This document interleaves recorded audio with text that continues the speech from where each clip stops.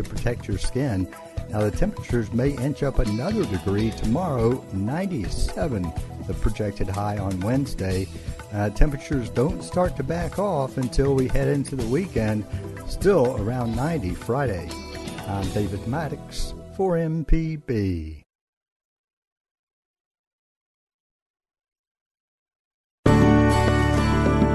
From MPB Think Radio, this is Southern Remedies, Relatively Speaking, the show all about you and your family.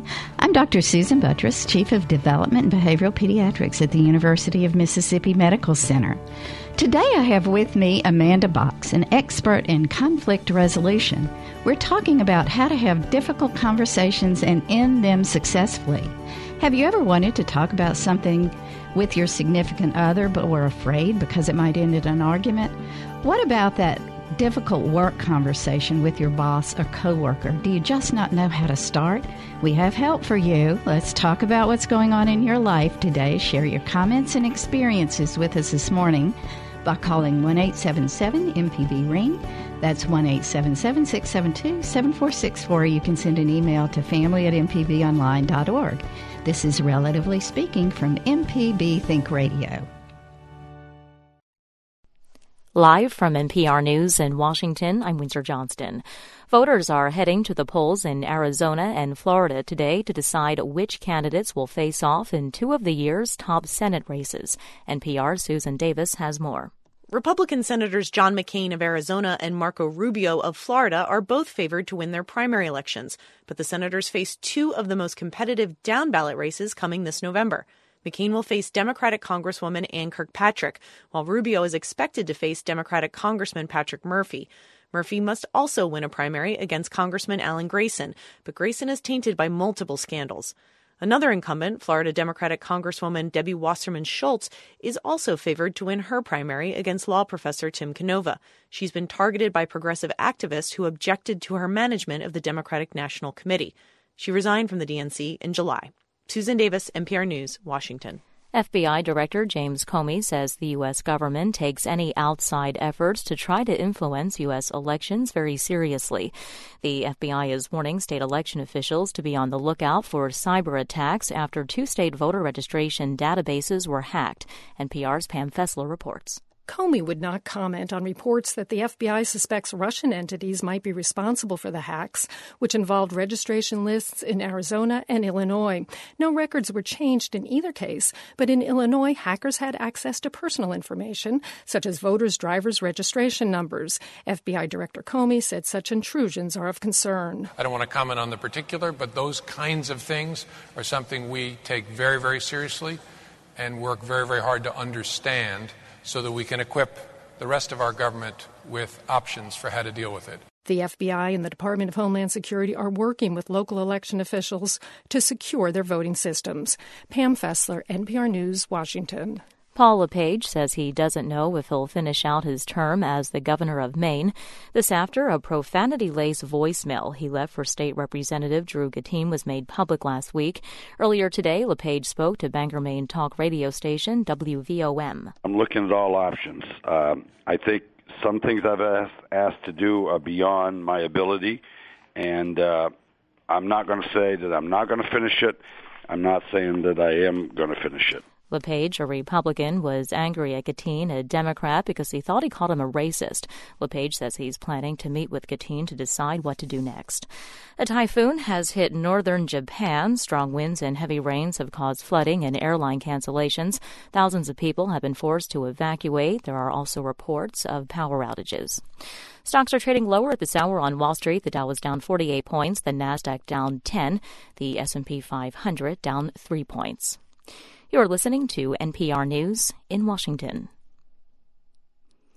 An estimated 6,500 migrants have been rescued in the Mediterranean Sea off Libya's coast, trying to reach Europe.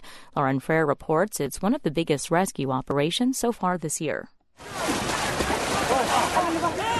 Video recorded by rescuers shows some of the migrants jumping out of overcrowded wooden boats and swimming toward rescue vessels. Some wore life jackets, but some did not. Many cheered and lifted babies into the air as they caught sight of the Italian Coast Guard. They didn't have enough fuel to reach Europe. In the space of 24 hours, at least 40 boats were intercepted, carrying 6,500 people. Other European navies and NGOs also helped. With an EU-Turkey pact sending migrants back from Greece, others like these are venturing farther west in the Mediterranean, on longer, often more dangerous journeys toward Italy and Spain. For NPR News, I'm Lauren Freyer in Madrid. Tech giant Apple will have to pay up to $14.5 billion in back taxes to Ireland. The European Union says the company will also have to pay interest after it found that Apple received illegal tax benefits over 11 years. EU Competition Commissioner Margrethe Vestager says the fine was imposed after a 3-year investigation. This decision sends a clear message. Member states cannot give unfair tax benefits to selected companies. Apple says it's planning to appeal the ruling. On Wall Street, the Dow was down 44 points at 18,458. I'm Windsor Johnston, NPR News in Washington. Support for NPR comes from NPR stations. Other contributors include Novo Nordisk, which is committed to a healthy economy, environment, and society as part of everything it does. Learn more about their commitment at novonordisk.us. And the listeners who support this NPR station. Catch up on past episodes and hear any of the MPB programs you've missed on the MPB Public Radio app. Available on iTunes and Google Play. Listen live to MPB Think Radio and MPB Music Radio. Search MPB Public Radio. This is Mississippi Public Broadcasting. I'm Terry Gross. Listen to Fresh Air weekdays at 3 on MPB Think Radio. You're listening to Relatively Speaking on MPB Think Radio. We're glad to take your calls at 1-877-MPB-RING. That's 1-877-672-7464. You can always email your comments and questions to family@mpbonline.org. This is MPB Think Radio, Mississippi Public Broadcasting. Good morning and welcome. This is Relatively Speaking on MPB Think Radio, and I'm Dr. Susan Buttress, Chief of Development and Behavioral Pediatrics at the University of Mississippi Medical Center.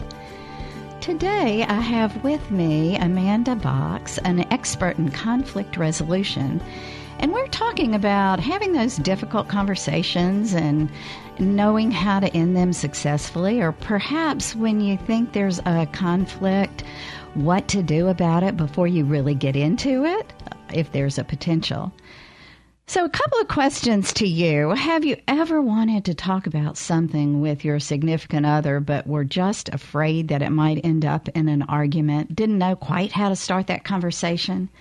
What about at work, that difficult conversation with your boss or maybe your coworker? Maybe something's not going particularly well and you want to fix it. Do you know how to start? We have help for you, so we want to hear what's going on with you in your life, in your work, and in your home. Share your experiences with us this morning by calling 1-877-MPB-RING. That's 1-877-672-7464. Or you can send an email to family@mpbonline.org. Good morning, Amanda. Thanks for being here. Thank you so much for inviting me. It's great to be here. Yeah, I found it interesting on Amanda's bio. One of her statements is, the success of your communication determines your success in every other aspect of your life. And what a wonderful philosophy and foundation for you and the work that you do. Well, thank you. It's so true. When people ask me about my work, I say, well, I help people talk to each other so they can do their other stuff that needs to get done. It's not the work, it's the people. It is. It is. And, you know, as I was preparing for this show, I have so many different stories that I could lend to We all do. I'm sure we do, both at home and at work. And with our children even, or our friends out there, not just necessarily significant others. So Amanda, you've spent more than 20 years working both in teaching on the college level and consulting with business and industry. Yes. On communication, I guess, right? Yes. Yeah. And so you earned your undergraduate degree in communication from Freed-Hardeman University in 1991. That's right. And a master's from Mississippi College right here in town. Yes. In 1993. So lots of work. I know. I've heard wonderful things about you. So we're real excited about having you here today. Thanks. My pleasure. Yeah. So I think that one issue I wanted us to talk about today is sort of when you know that you're approaching someone where there might be conflict or there might be disagreement. Is there something that you can do to try to get yourself ready for that? Is there some way to prepare, or how would you suggest that we approach that when we have something that we'd like to?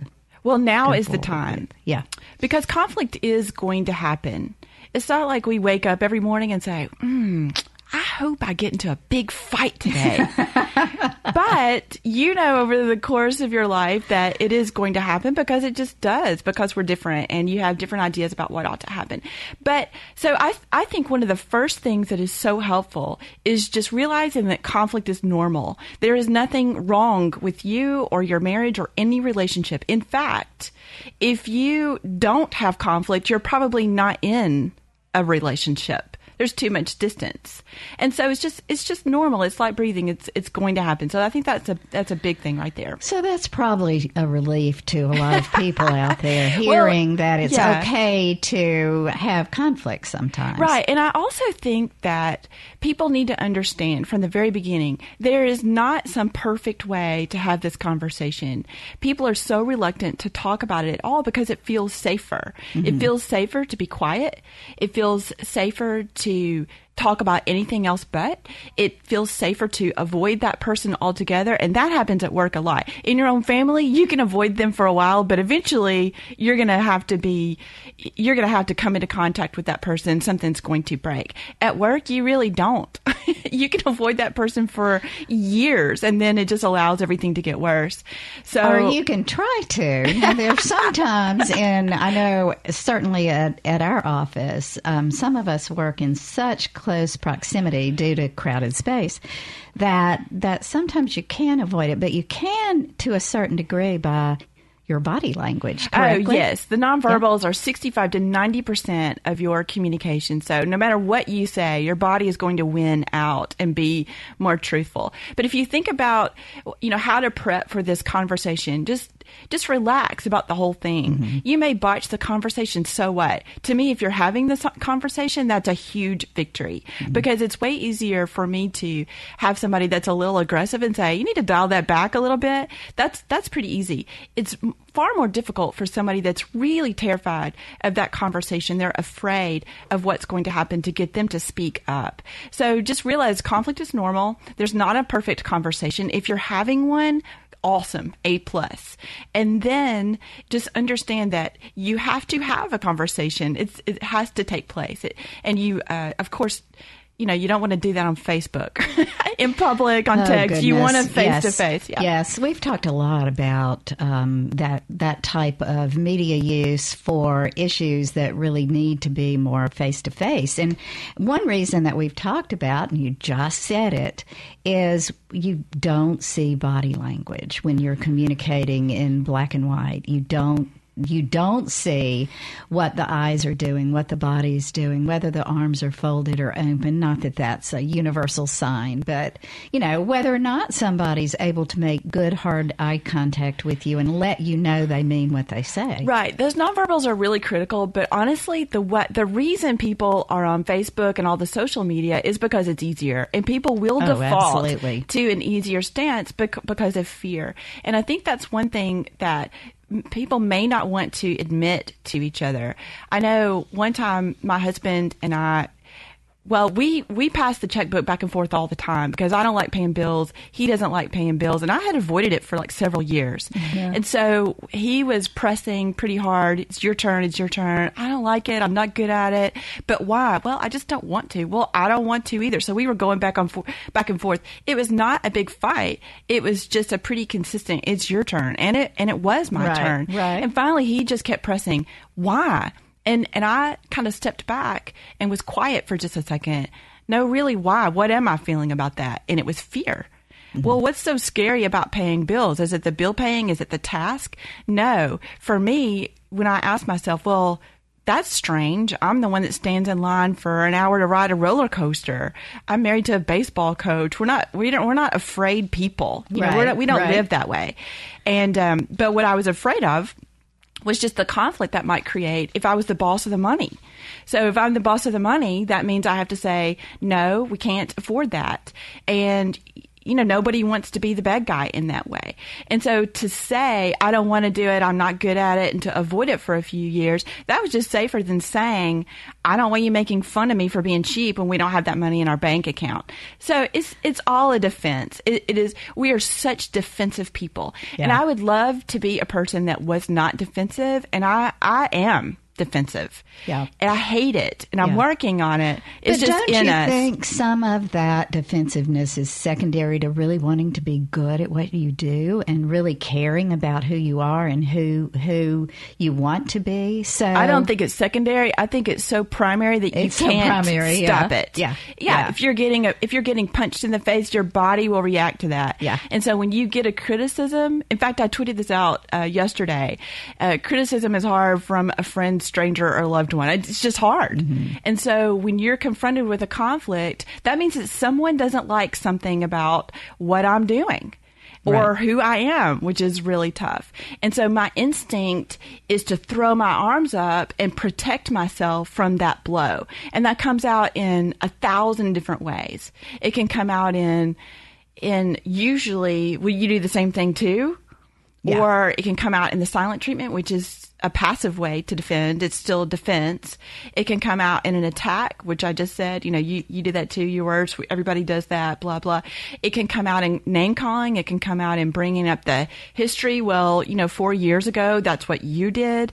And so it's all about attacking the other person because that's what feels safe. It feels like I need to protect myself from that. And often I think that often we attack people that we really love. Oh, and who, if we heard someone else attacking that loved one like sometimes we do, we would be absolutely livid about it, correct? We so would. Why do we do that? Because it's the safe place to do it. It's all about how safe you feel. And so when you will not engage with someone, that means that it's scary for you to do that. And the reason it's so scary is because we have bought into this myth that conflict has to be something you win or lose. Yeah. So my behaviors reflect that. If I have to win, that means that you have to lose. Yeah. Except if you play that out, it doesn't work very well. You don't always have to win, and you don't always have to lose, well, right? I don't want to use that language at all. Yeah. Because if you think about, I want to completely dismiss that language from those words, those thoughts from our heads at all, because that's what causes the defensiveness. If you think about the good things that can come from conflict, then what are those? So when we get back from our first break, we're going to talk about why we need to delete the words win or lose from when we're having difficult conversations. We want to hear from you. We want to hear about your stories, your difficulties, your questions about how you can approach a difficult situation. I know you have those in your life. Give us a call at 1-877-MPB-RING. That's 1-877-672-7464. Or you can send an email to family@mpbonline.org. This is Relatively Speaking.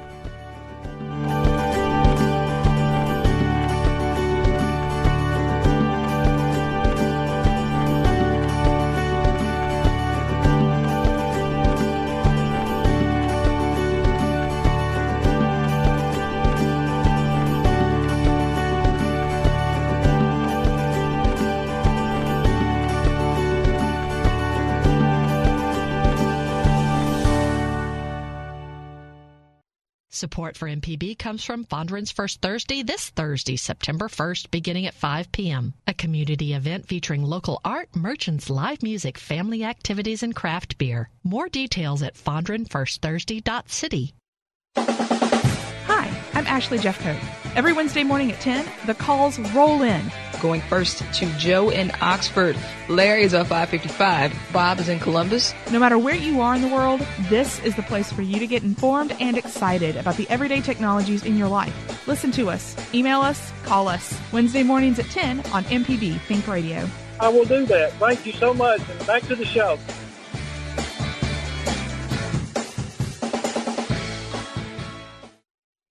This is MPB Think Radio, Mississippi Public Broadcasting.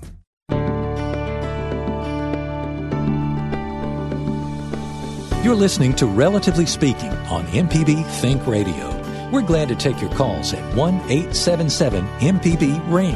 That's 1-877-672-7464. You can always email your comments and questions to family@mpbonline.org. This is MPB Think Radio, Mississippi Public Broadcasting. Welcome back. This is Relatively Speaking. I'm Dr. Susan Buttress, and I'm here with Amanda Box, who is an expert in communication and conflict resolution. We've been talking about the fact that conflict is an inevitable part of life, and that communication, understanding successful and good communication is sort of the key to being able to be a successful person almost in every place.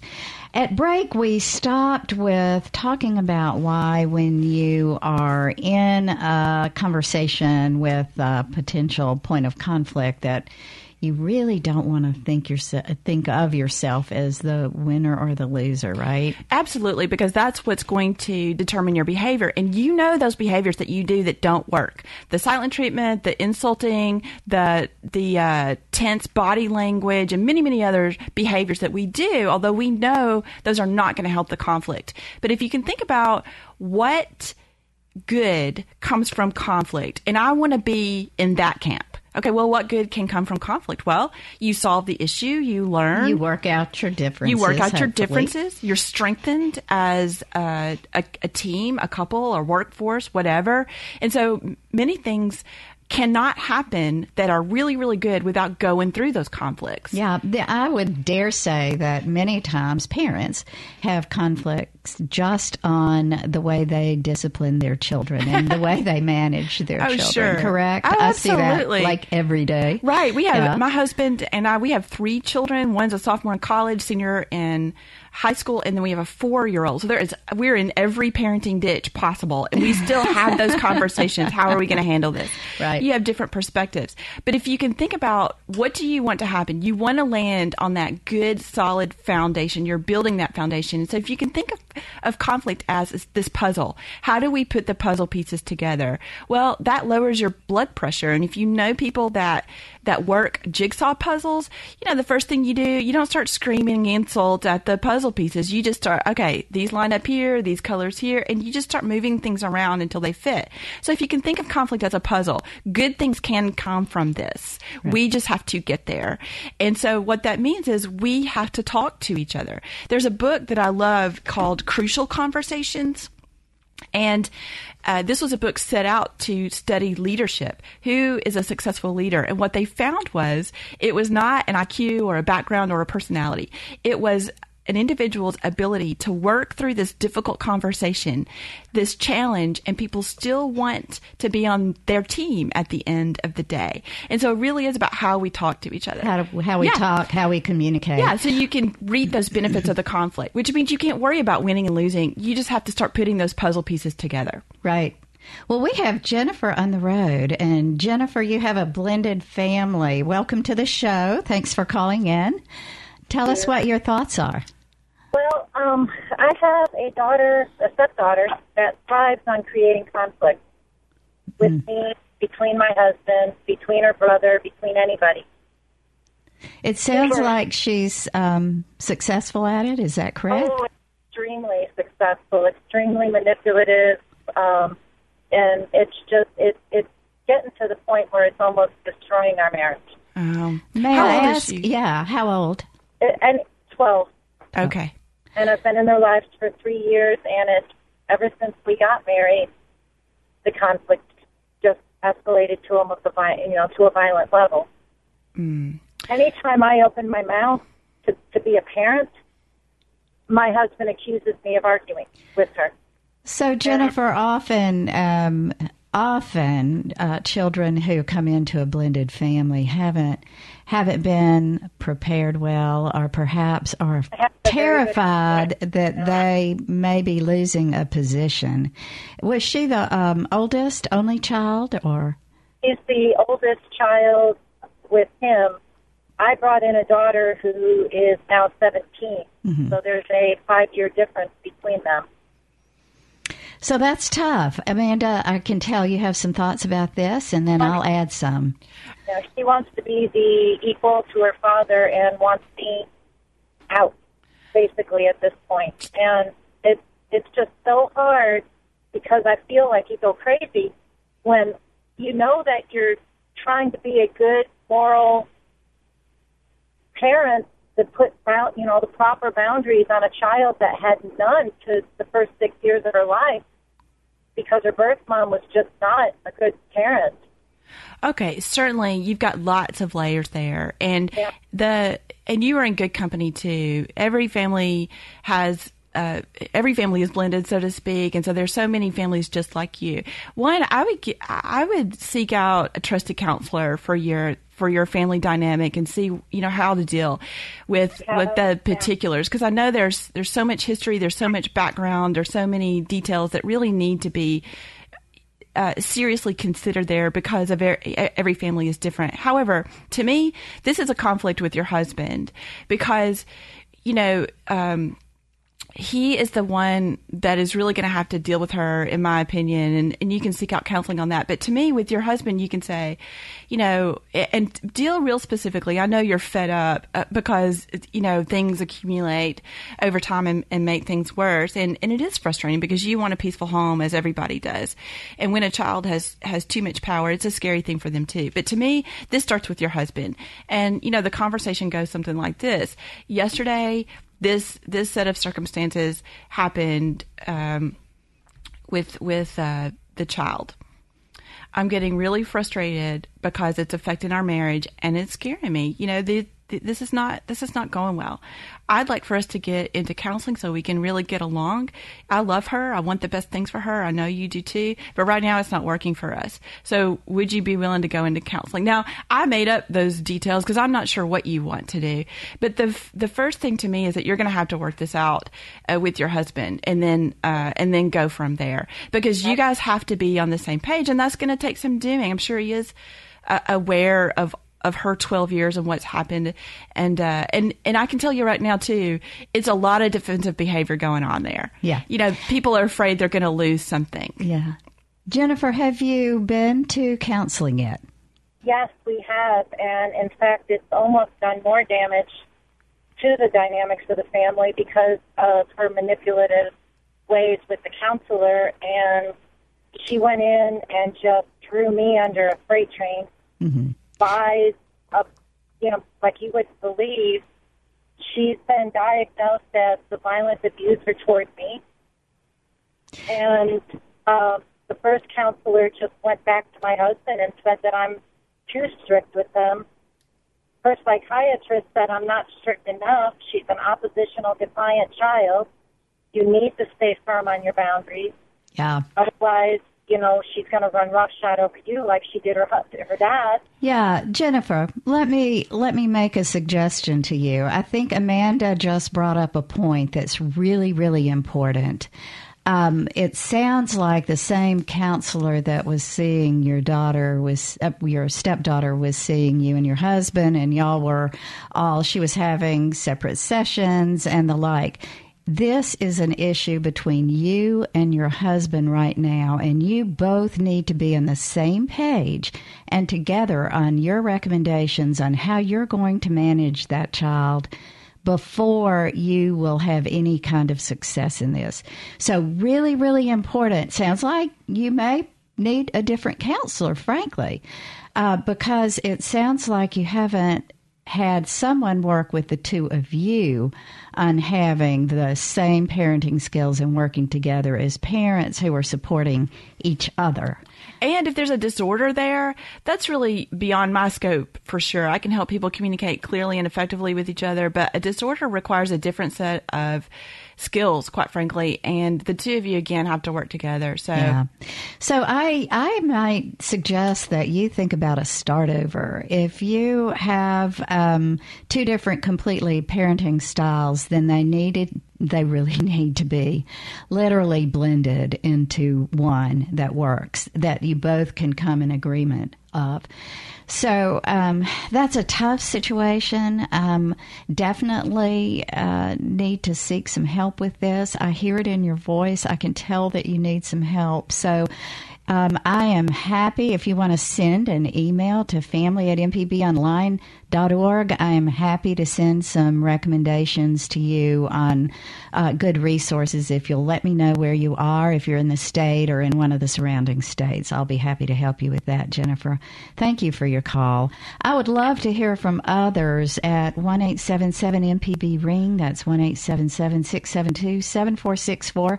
If you've had issues like Jennifer with a blended family and figuring out how to communicate, or if you have some other areas of conflict and really trying to work through those, give us a call. Talking to your spouse about that, I do think is particularly difficult because the child, a 12-year-old, I would say children are just smart. They know what's going to work, and they're going to use that to their advantage. So that's why I said, that conversation has to start between the two adults. And, right. And, this happened. This is what I'm sincerely afraid of. Instead, because I'm afraid what spouses say to each other is, you're doing it wrong. Well, all that's going to do is cause a lot more defensiveness. Exactly. If you can say this puzzle is a really important one, the development of this child. I know we both want the best for this child. We've got to be on the same page. So how do we get there? Yeah. And so you have to communicate that, not just we disagree. I'm the good disciplinarian. You're the lenient one. Often when one parent is out of balance and another, the other will try to balance that out. So one person is too harsh and one person is too soft because of the dynamic because there. of the attempt at balancing. Yes. And I can tell you from a personal experience of my own, I have a blended family. I'm in my second marriage, and I actually, the first year of our marriage was a very difficult adjustment. And we are very well adjusted now, have a wonderful blended family, and my stepdaughter is my daughter. But when she came into the family, and I had 3 of my own, she was 14, and so you can imagine the adjustment issues. But sure, you and can work through it. You can make it work. But you take this set of circumstances, and that's true for everyone. In fact, we can buy into this myth that we all speak the same language, that we all come from the same place, and we don't. Just like a blended family comes from a completely different planet, really, from how you parent. They were in a different house their entire lives. They are not happy their parents are not together. And then you take in communication styles. I'm an extrovert. They might be an introvert. You take in people's just sheer complete lack of ability to handle a difficult conversation at all. Some people are going to retreat. Some people are going to bear down hard. And it just really is difficult. That's why you have to really cut to the chase of, this is what happened. This is how I'm feeling about it. This is what I would like to see happen. And the conversation itself is not necessarily going to solve the problem. The conversation preserves the relationship. In that same book that I mentioned before, a wonderful point. Crucial Conversations, there's a study by Dr. John Gottman, who is a very well-known researcher, and he did a longitudinal study on marriages. And he looked at how they handled conflict. And it was so interesting because over the 10 years that this study was conducted, it was not what the married people fought about. It was how they talked to each other during the conflict. And they could predict the divorce rate rate with a 90% accuracy, which is phenomenal when you're dealing with people. Yeah. It just blows my mind. So that tells you it's not what you fight about. That's almost irrelevant. It's how you talk to each other during the conflict that's going to preserve that relationship so that you can figure everything else out. And that's why parents have to be on the same page and deal with the child together, or at least be consistent until you can figure it out. Yeah, great point. And so I know, Laura, you were on the phone and we dropped you, I'm afraid. Please give us a call back at 1-877-MPB-RING. That's 1-877-672-7464. We want to hear from you. We want to hear your stories. We know that there's some issues out there that can be problematic as far as communication. And when we get back, we'll talk more about preparing yourself to be successful in these conversations. Give us a call, 1-877-MPB-RING. That's 1-877-672-7464. This is Relatively Speaking. I'm Dr. Susan Buttross, and we'll be right back.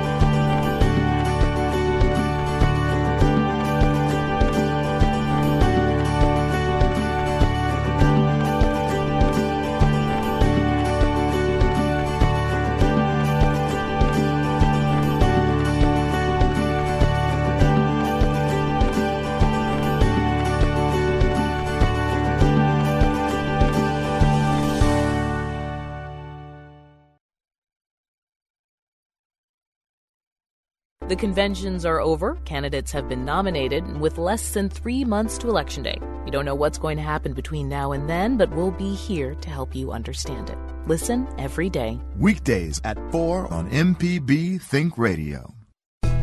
Catch up on past episodes and hear any of the MPB programs you've missed on the MPB Public Radio app. Available on iTunes and Google Play. Listen live to MPB Think Radio and MPB Music Radio. Search MPB Public Radio. This is Mississippi Public Broadcasting.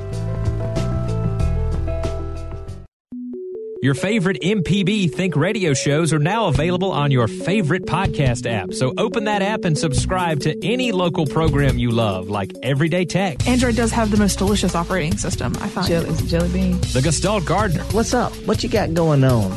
And of course, MPB's Season Pass with myself, Sam Wells, and Jay White. That's my guys, man. So what are you waiting for? Go, search, and subscribe today. This is MPB Think Radio, Mississippi Public Broadcasting.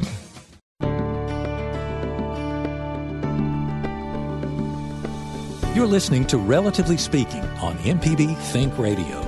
We're glad to take your calls at 1-877-MPB-RING. That's 1-877-672-7464. You can always email your comments and questions to family@mpbonline.org. This is MPB Think Radio, Mississippi Public Broadcasting. Welcome back. This is Relatively Speaking. I'm Dr. Susan Buttross here with Amanda Box, and we are talking about conflict resolution, having difficult conversations. When you are in a relationship or a situation when you have something difficult and you don't know how to start the conversation, how do you do that? What do you do? How do you move forward? So one question we have from a listener who sent a message in is this. She has a child who has had some difficulties, and clearly there's something bothering this teenager that she is unable to get to. But her child does not want to talk about it. How do you approach that when you know you have a friend or a family member or someone that you really care about? You know something's wrong, you know something's going on, but they are not willing to start a conversation. What do you do? Well, that's really their decision on if they want to talk about it or not. However, I think in every difficult conversation, persistence plays a big part because people will naturally avoid because it's easier. You know, for whatever reason, it's safer not to talk about it. And so, you know, you can't force them. It's like you can't force a child to eat really either. I mean, that's their call. That's their control. So here's what I say. And then here's what I've experienced, and my clients told me too that this just really works. Be far more persistent, but don't, not to an irritating point. You know, I had a client tell me she could tell something was wrong with a girlfriend. Mm-hmm. And so she called, no return call. That's weird. So she waited a couple days, called again. Still nothing.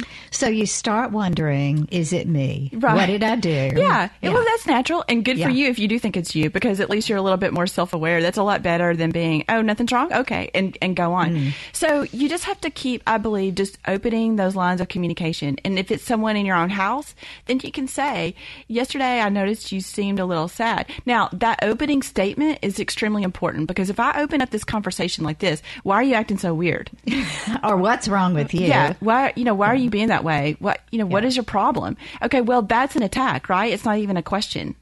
Are you seriously acting this way? You know, Right. So those are accusations. Well, the person's naturally going to be defensive, but they just are. They're going to be anyway. And then if I phrase the question like that, you know, that's going to be difficult. But if I say something that I have observed, something that I say it like this, that you can prove in court. Like this. I noticed you were a little bit quiet yesterday. I'm wondering if there's something you want to talk about. And if they say no, and I actually had this conversation yesterday with a friend of mine, kind of the same situation. I've noticed, you know, you're acting sad, you know. You don't seem to be right. yourself. I talk about my feelings. I'm worried about that. Right. So, you know, and then you can stop right there and just see what they say. Well, my friend said, well, it's just something I'm going to have to work through. Well, okay. I respect that.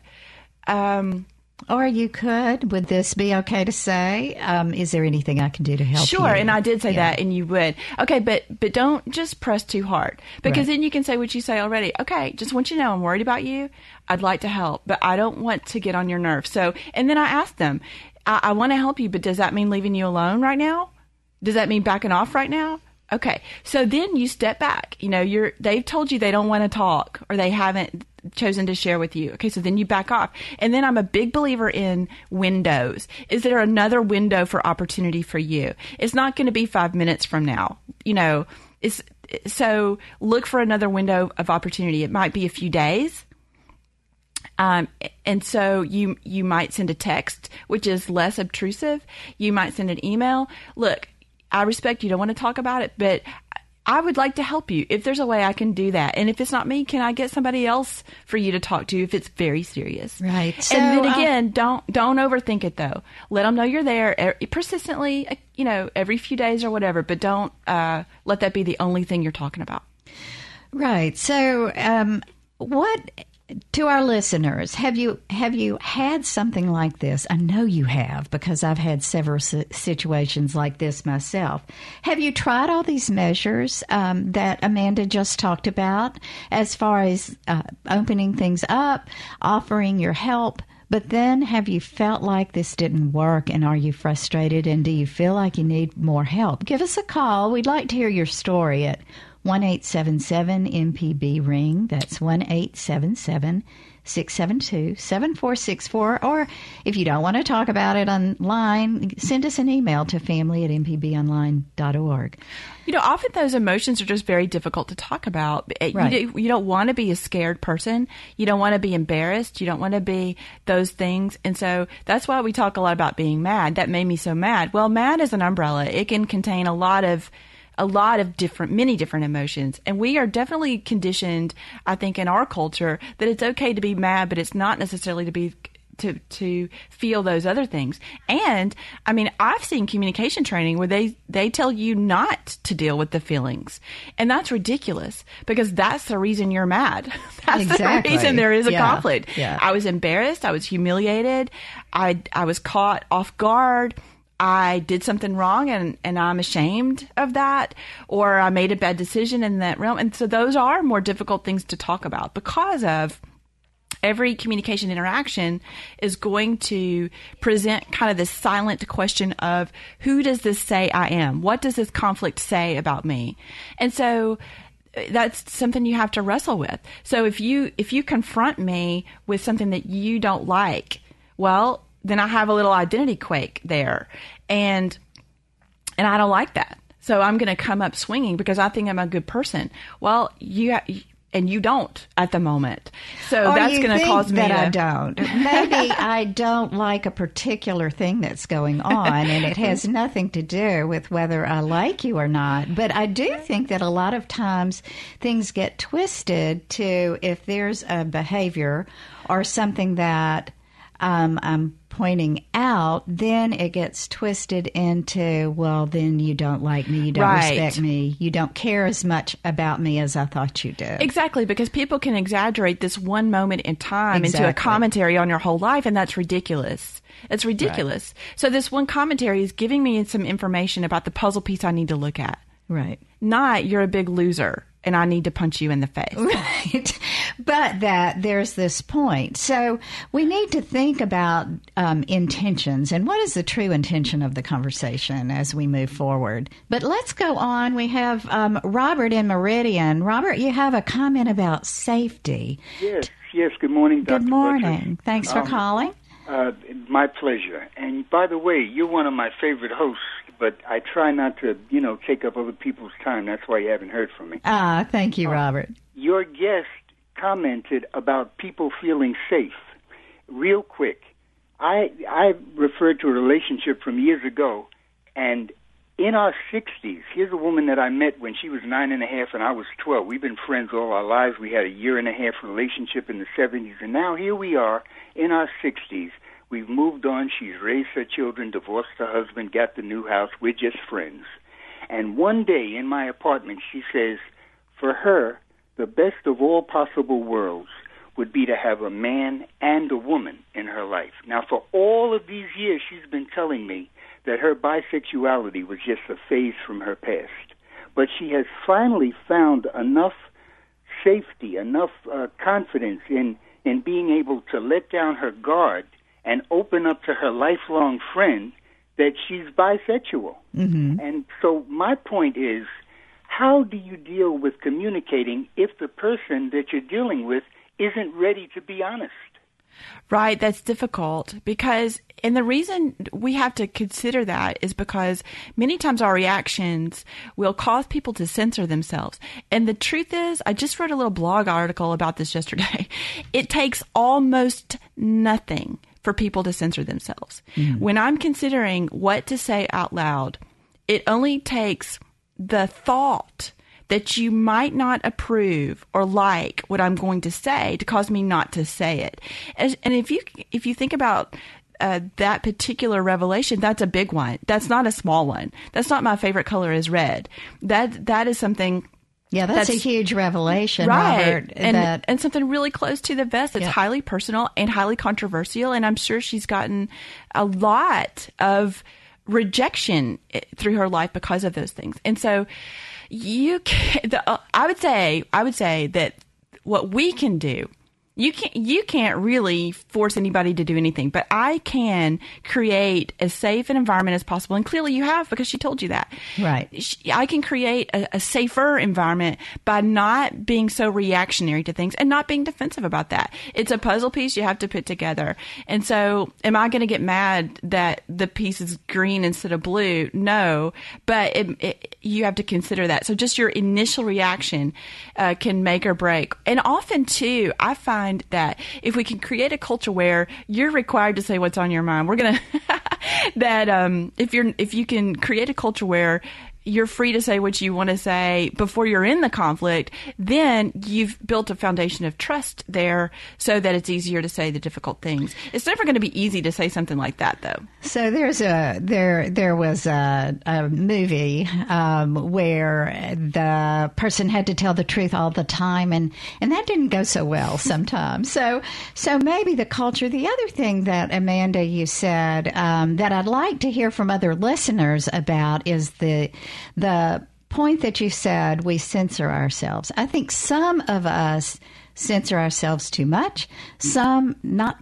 enough. Sometimes we're so able to say everything out front that it can be very hurtful. So from our listeners, do you find that in your relationship sometimes you hear too much honesty, or would you like to hear more? Would you like sort of that truth serum out there?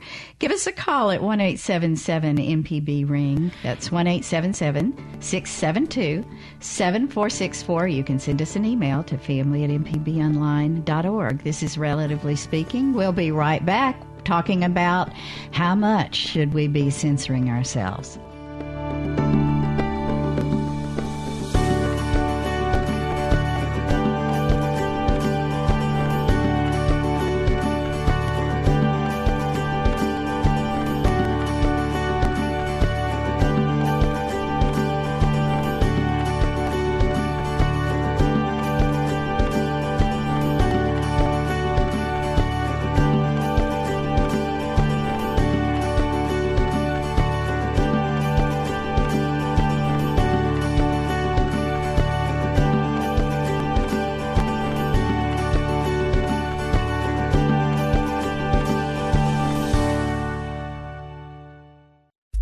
MPB Think Radio is your voice for Mississippi.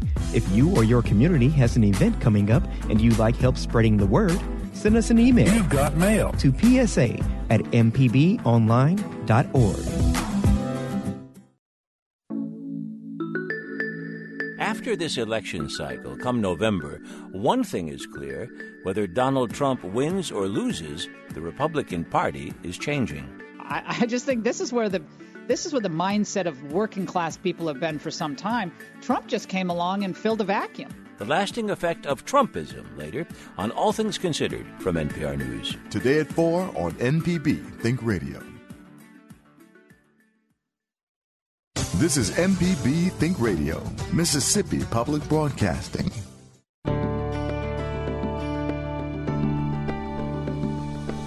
You're listening to Relatively Speaking on MPB Think Radio.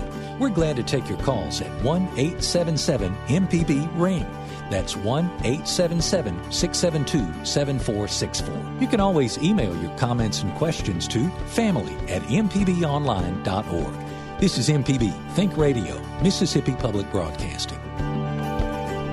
Welcome back. This is Relatively Speaking. I'm Dr. Susan Buttross here with Amanda Box, who is an expert in conflict resolution, and we've been talking about having difficult conversations, how to communicate in the best way that you can without becoming defensive or attacking someone, and when difficult conversations come up, what's the best way to navigate through them. So thanks for being here, Amanda. You had a story for us. We do have time for another caller if you'd like to call, though, at 1-877-672-7464. So tell us about your little story. Well, when Chuck and I, that's my husband, we were in graduate school at Mississippi College, we shared a car, and that was way before internet and online classes and all that. We actually went to the classroom, and so we were always taxiing each other back and forth. And so we lived, if you know Clinton, it's small. Mississippi College is right there. You know, there's several apartment complexes, and we lived one down the hill from the Waffle House. And so we would just, you know, take each other back and forth to wherever we were going. And so I got a little sick of this one thing Chuck would do. Every time that we would come up to this one stoplight and take a left on 80 there, he would tell me to get in the right lane because our apartment complex was that close. Oh, I know this story. You do. Everybody has had this story. So, you know, I took that for a while, but then I started really getting angry about it. And, you know, just every time we would go to the stoplight, take a left, get in the right lane, stoplight, left, get in the right lane, stoplight, left, get in the right lane. And I just got so sick of it. Right. Because, you know, I was in grad school. Yeah. I spent a lot of time in You the weren't an library. idiot. This was before Yeah. Google. You I knew to get the right lane. I could find my way home. Yeah, I could find my way home. And so this one day, it was on a Monday, and I planned all day long that this was going to be the last day that was going to happen. And so I picked him up from class, went to the stoplight, took a left on 80, and I knew he was going to say it because he always did. I mean, this had happened for months. But I stayed in the left lane a little longer just to make sure he would say it. And so sure enough, get in the right lane. And I just started screaming my head off at him. Oh, yeah. And I mean, that's what you teach, right? Oh, yeah. It's exactly what I teach. And I was working on my master's in communication. So I was really, all studied up on what to do. And so the funny thing was I had plotted all day, but I only got to the plan where I just started screaming at him. I didn't get to what to do after that. So it was like the shortest screaming match possible. So how do you think that went? Do you think he just took my hand and said, I'm so sorry, I'll never do that to you again? Of course not. No. Have you lost your mind? What's wrong with you? Oh, he's way better screamer than I am. He's got a room full of trophies in our house to prove it. I mean, he's going to win. And so I just laughed my head off at that story because why did I think that was going to work? That was never going to work. Before the break, you talked about being honest. Well, was that being honest with him, waiting to trap him into a screaming match? No, that's ridiculous. Yeah. It had absolutely no chance of working. And so we strategize about everything. We strategize about our careers, our money, our education, our child's education, except for our communication. And we just fall into a default. We are like a ball in a pinball machine. And you just do what you know. You may have inherited your cursing style from your father and your silent treatment from your mother, so that's what you do. So you may need to practice. You may need to strategize. Yes. Suggestions for us, right? Right. So you do want to be honest. Now, in the South, we have this exceptional gift of being polite and being hospitable, which is lovely. Mm-hmm. But we can be so polite and nice to each other that we're dishonest. Right. And so there's a difference between being off the charts emotional and being able to articulate about your emotions. And so what you want to do when you're entering in this conversation, and this works on any level, and the lower the level that you can begin, the easier the conflict is going to be. Now, I didn't say easy. You said easier. Easier. Yeah. I know exactly what to do, and it's still hard because it feels very risky. Mm-hmm. The deeper your relationship or whatever, the consequences are real for us. So with that first opening into the conversation, you want to look for a window and really invite that person into a conversation in a way that will cause the least amount of defensiveness possible. So like we talked about with a few minutes ago, you don't want to start this conversation with, why are you being such a jerk? Right. You want to start the conversation with, I care about you. Well, something. Just something factual. Yeah. Yesterday, we were talking about disciplining our children. Okay, can anybody disagree with that? Does that cause defensiveness? Am I insulting you? Am I disapproving in any way? No. All right, so you would just want to make it just the facts, ma'am, like Sergeant Friday, if anybody remembers that show. Sure. So the next one is you have to be really honest about your emotions. I feel, and I know that's kind of it's right in line with the group hugs and singing Kumbaya, but the truth is that this conversation is not to manipulate them into doing what you want them to do. This conversation is for you to communicate clearly and effectively. So I have to say, I'm really frustrated with what's going on with our family dynamic right now. I'm sad and I'm scared what's going to happen to our children if they don't learn these lessons early, because the consequences are severe. We have to get on the same page. Good. So that's the way to open. Yeah. And then you have to understand what you have to think about, really narrow, zone in. What do you want to see happen? Do you want to go to counseling? Do I want my husband to stop making fun of me in public because that hurts my feelings? Then you have to say that. And then you say, if we can work that out, look, I'm not going to be mad at you. So be very concrete about what you want to come out of this. Yeah. If you have a flat statement, you share how you feel about it. And also a big part of that is my contribution.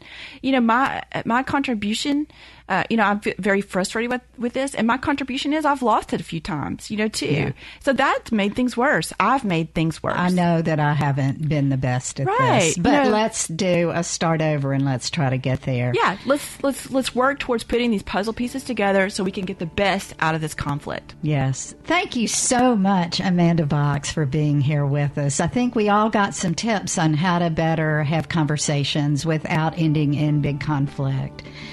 Relatively Speaking is a production of Mississippi Public Broadcasting Think Radio and is funded in part by a grant from the University of Mississippi Medical Center and generous support from the members of the Foundation for Public Broadcasting in Mississippi.